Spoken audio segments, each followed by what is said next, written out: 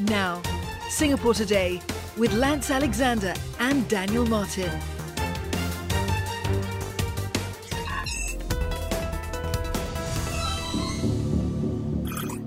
It's Tech Talk right here on CNA 938, and AI, artificial intelligence, is going to continue to be of vast importance in Singapore. You just heard from Deputy Prime Minister Lawrence Wong in his Budget 2024 speech on February 16th, Friday, that Singapore is going to invest more than $1 billion over the next 5 years for things like AI compute, talent, and industry development. In fact, some of that investment is going to go towards things like securing access to advanced chips for AI development and deployment. And that's really important. After all, there's a global shortage of AI chips. And it's also going to be working with leading companies, both locally and internationally, to set up the AI centers of excellence here in Singapore. In line with that, we want to focus here on Tech Talk on what it's going to be like for local organizations to navigate with maybe what could be seen as uncertainties in terms of employing, utilizing, and getting themselves AI ready. Helping us figure out how we can do that, David Arecki is joining us. David is Director, Solution Consulting for the Asia Pacific and Japan regions at Boomi. That's B-O-O-M-I. David, welcome to the show. Hi there. No, thank you very much for having me today. Let's start talking about this because I think a lot of Singaporean companies are going to start being incentivized to start picking up on their AI evolution and involvement. Let's talk about a clear AI vision, how that needs to be a starting point. This can't just be a jumping on, following the trend kind of thing. Walk us through what you think needs to be so clear when it comes to a company's, organization's AI vision. Yeah, you're exactly right, Daniel. I think a lot of people over the past year, since the emergence of technologies like ChatGPT, have seen it like a shiny new toy to play with, and they've gone headfirst into it. And it's only now, a year later, we're starting to hear terms in the market like machine unlearning. I've fed these AI models of data that maybe I shouldn't have, and they're giving the results that I don't want to give or sharing that data with my competitors. So you're exactly right. Companies these days have to take a step back and understand, what do I really want out of AI for my organization, and what are the steps I need to get there? So for a lot of the businesses that we talk to, it's more around setting very clear goals. What do you want to do with AI?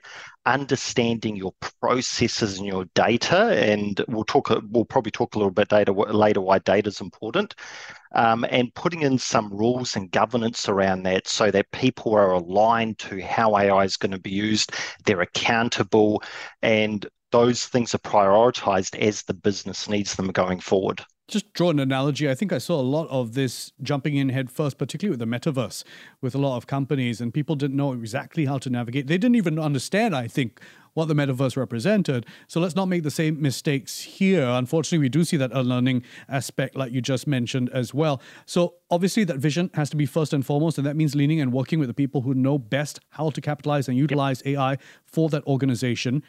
In line with our recent announcements in Singapore, give us your suggestions in terms of how businesses here and the Asia Pacific region can start assessing their existing processes and start establishing maybe that groundwork for their own AI readiness.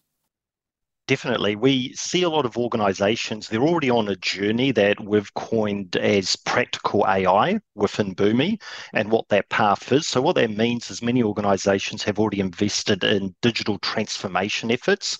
So they're all looking at technologies like Boomi for integration and automation, connecting their back-end systems together, their data, and automating those processes. And that is the first step for getting your organization ready for AI, because if you understand your data, you understand how that data comes together, then you're going to get a much better outcome from those AI systems, because you're not feeding garbage in, and thus you're not getting garbage out. Is that possible with a lot of the legacy systems, though? It is. It takes I'm trying to think of the word. It takes a lot of governance is probably the best word to use, because with many organizations, when you're embarking on an AI project, you don't need to feed them with data from your entire organization. You can start small. You can look for that low-hanging fruit. So what is going to give you those productivity enhancements for your business that would return 15 to 20%, whether it's on time or cost? That's low risk, but high return. David, a majority of our business environment in Singapore tends to be small and medium enterprises. And maybe a lot of these SMEs don't have that bulk data sets or that bulk information to be able to lean on or capitalize. What do you think? Yeah, it depends on the use case. With many of the organizations we've been talking to, back to my point, they start small.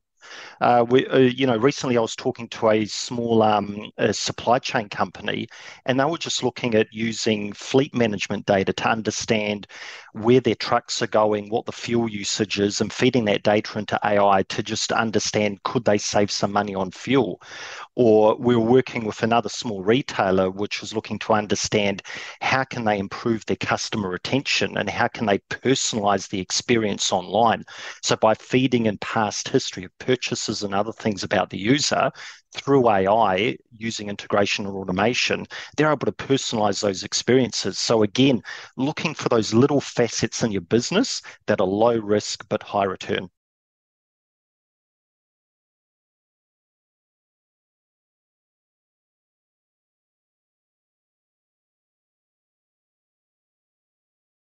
I was speaking to a business owner, a local business owner earlier on, and getting her reaction in terms of some of these announcements and whether or not she'd be encouraged to go down the AI path. And she says, as a clothing manufacturer and being of small scale, she's worried about whether or not she's got the right talent. Does she need to hire new talent? And there's going to be support measures, obviously, that help with that in terms of those business costs. But I guess my question to you is, when it comes to getting the right people, getting the right processes, getting the right platforms to play a role in AI adoption, is it going to be costly?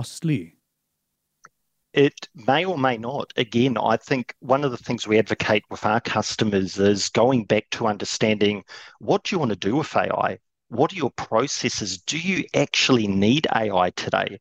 Or is it a simple matter of automating those manual processes? So once you understand that, if you do move to an AI model, then definitely the sky's the limit, again, as to how far you want to go. Do you want to engage a vendor to take you along that journey? Do you want to engage a partner? Or again, if you're just looking to do something small, there's new technologies out there such as agents that are coming out, which are very specific models that are relevant to specific industries. So maybe you can lean on those for your business. I think an example could be useful. Can you give me an example of some of the small, medium enterprises or companies that you guys have worked with that have found that, okay, maybe I didn't need the full AI acceleration now, but it was more about the automation of the processes? Yes, I take us as an example. So we're using AI within our own product to provide a conversational experience to make it easier to use, but also internally we're using AI to generate answers for questions that come from our customers. So rather than having to look up the documentation and just get that straight answer out of the documentation, we're using AI techniques to augment the documentation of other data that has context to the business problem and provide a clearer response that we can then give to our customer about a part of Boomi they want to know about, or if they have a technical support question or whatever it may be. Does that mean we'll see the death of the chatbot? Not necessarily. I think that plays a role in it as well. I think many people, especially as a lot of technology these days is being democratized across organizations. So they're letting lines of business, so somebody in HR might be able to build something in a specific technology or in finance or in sales, but IT still provides that level of governance. And a lot of that, especially now with generative AI, is via those types of chatbot or other user interfaces as the means of engagement. As companies here start now thinking after this announcement about, okay, how is this going to work for me? Let's talk about what you think are some good recommendations in terms of key elements that can contribute to a successful AI strategy. Let's look at things like that will enhance interaction, enhance employee engagement, and so on. What are the key elements that you really can't stress enough? Yeah, I think for me, it always comes down to three things. So data is always number one. Having that best-in-class integration automation platform to automate those processes and understand your data to feed those models is key. Then to your point around people, it's balancing democratization. So we want to encourage innovation in different departments within an organization, even if it's just a small SME as well. But we want to be able to have those people outside of IT do that in a secure, compliant and repeatable way that can be governed. And we want to empower them to deliver solutions that are going to move their business forward. And lastly, it's all about responsible AI adoption. So, we have many governance, just like we saw in the budget today in Singapore, investing in these areas, but equally we have regulation coming to the fore as well as to what can and can't be done with AI. So taking that down the level to the business, having that within your own business to understand what data can be fed, what data can be taken out of AI, and just safeguarding that information within your organization. Will that result in a lot of changes in terms of the job roles of the employees within the organization as they start interacting with AI as a tool for their work? It may, yes. I often talk about the rise of the prompt engineer. So a prompt engineer is a term coined by some of the analyst companies around the people that would be typing in these conversations into a ChatGPT style of model. But it's having that business knowledge and again, leveraging the business context, which is going to get you a better insight out of that model to then go off and action upon for the business. And yes, it may automate, just like, over the past 10 years, we've seen integration and automate manual processes, but it's the people have business knowledge, which is key, and that elevates them to work on better things for the business to deliver better outcomes. And AI just becomes another tool that helps them on that journey. David, thanks for teeing up my listeners as they start going down the AI revolution. Appreciate your time today. No problem at all. Thank you very much for having me today. David Irecki is Director, Solution Consultant for the Asia Pacific and Japan regions at Boomi AI. I'm Daniel Martin. This has been Tech Talk.